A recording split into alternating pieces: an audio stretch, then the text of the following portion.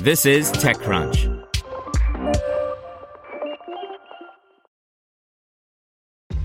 This episode is brought to you by ShipStation. You know, some things take a lot of work, like sending little robots to far-off distant planets. And just as that's challenging, so too is running a successful e-commerce business, especially when there's so much to do. So I want to introduce you all to ShipStation. Now, I love using ShipStation because of its easy-to-use dashboard, which makes managing orders and printing labels a breeze and super smooth. Oh, and the customer service is just out of this world. It's exactly what you need to help grow your business. Sign up for your free 60-day trial at shipstation.com/technews. That's shipstation.com/technews. This is TechCrunch. China restricts kids' online gaming to 3 hours a week by Romain Dillet. China's National Press and Publication Administration has released a notice imposing limits on online gaming for minors. On September 1st, video game companies will have to restrict gaming time to 3 hours a week from 8 p.m. to 9 p.m. on Friday, Saturday, and Sunday.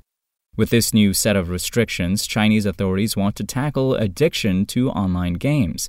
According to the National Press and Publication Administration, online gaming has an impact on both the physical and mental health of minors. In order to implement those time limits, game companies will have to leverage a real name-based registration system.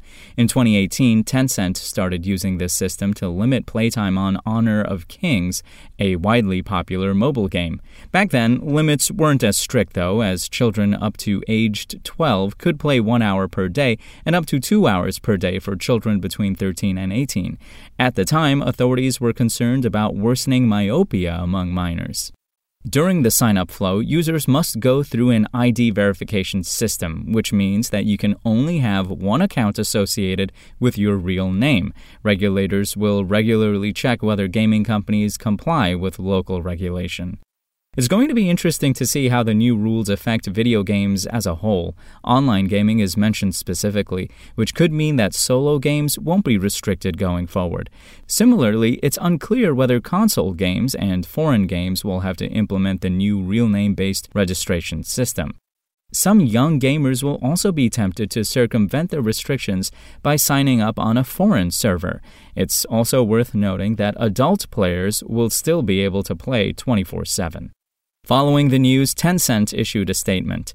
Tencent expressed its strong support and will make every effort to implement the relevant requirements of the notice as soon as possible, the company says. As Bloomberg noticed, NetEase shares are currently down 8% compared to yesterday's closing price. NetEase is another popular Chinese game development company, and its activities aren't as diversified as Tencent's activities. SpokenLayer. Want to learn how you can make smarter decisions with your money? Well, I've got the podcast for you. I'm Sean Piles, and I host NerdWallet's Smart Money Podcast. Our show features our team of nerds, personal finance experts in credit cards, banking, investing, and more. And they'll help you make the most of your money while cutting through the clutter and misinformation in today's world of personal finance. You'll get clarity on strategies to help you build your wealth, invest wisely, shop for financial products, and plan for major life events. Listen to NerdWallet's Smart Money Podcast wherever you get your podcasts.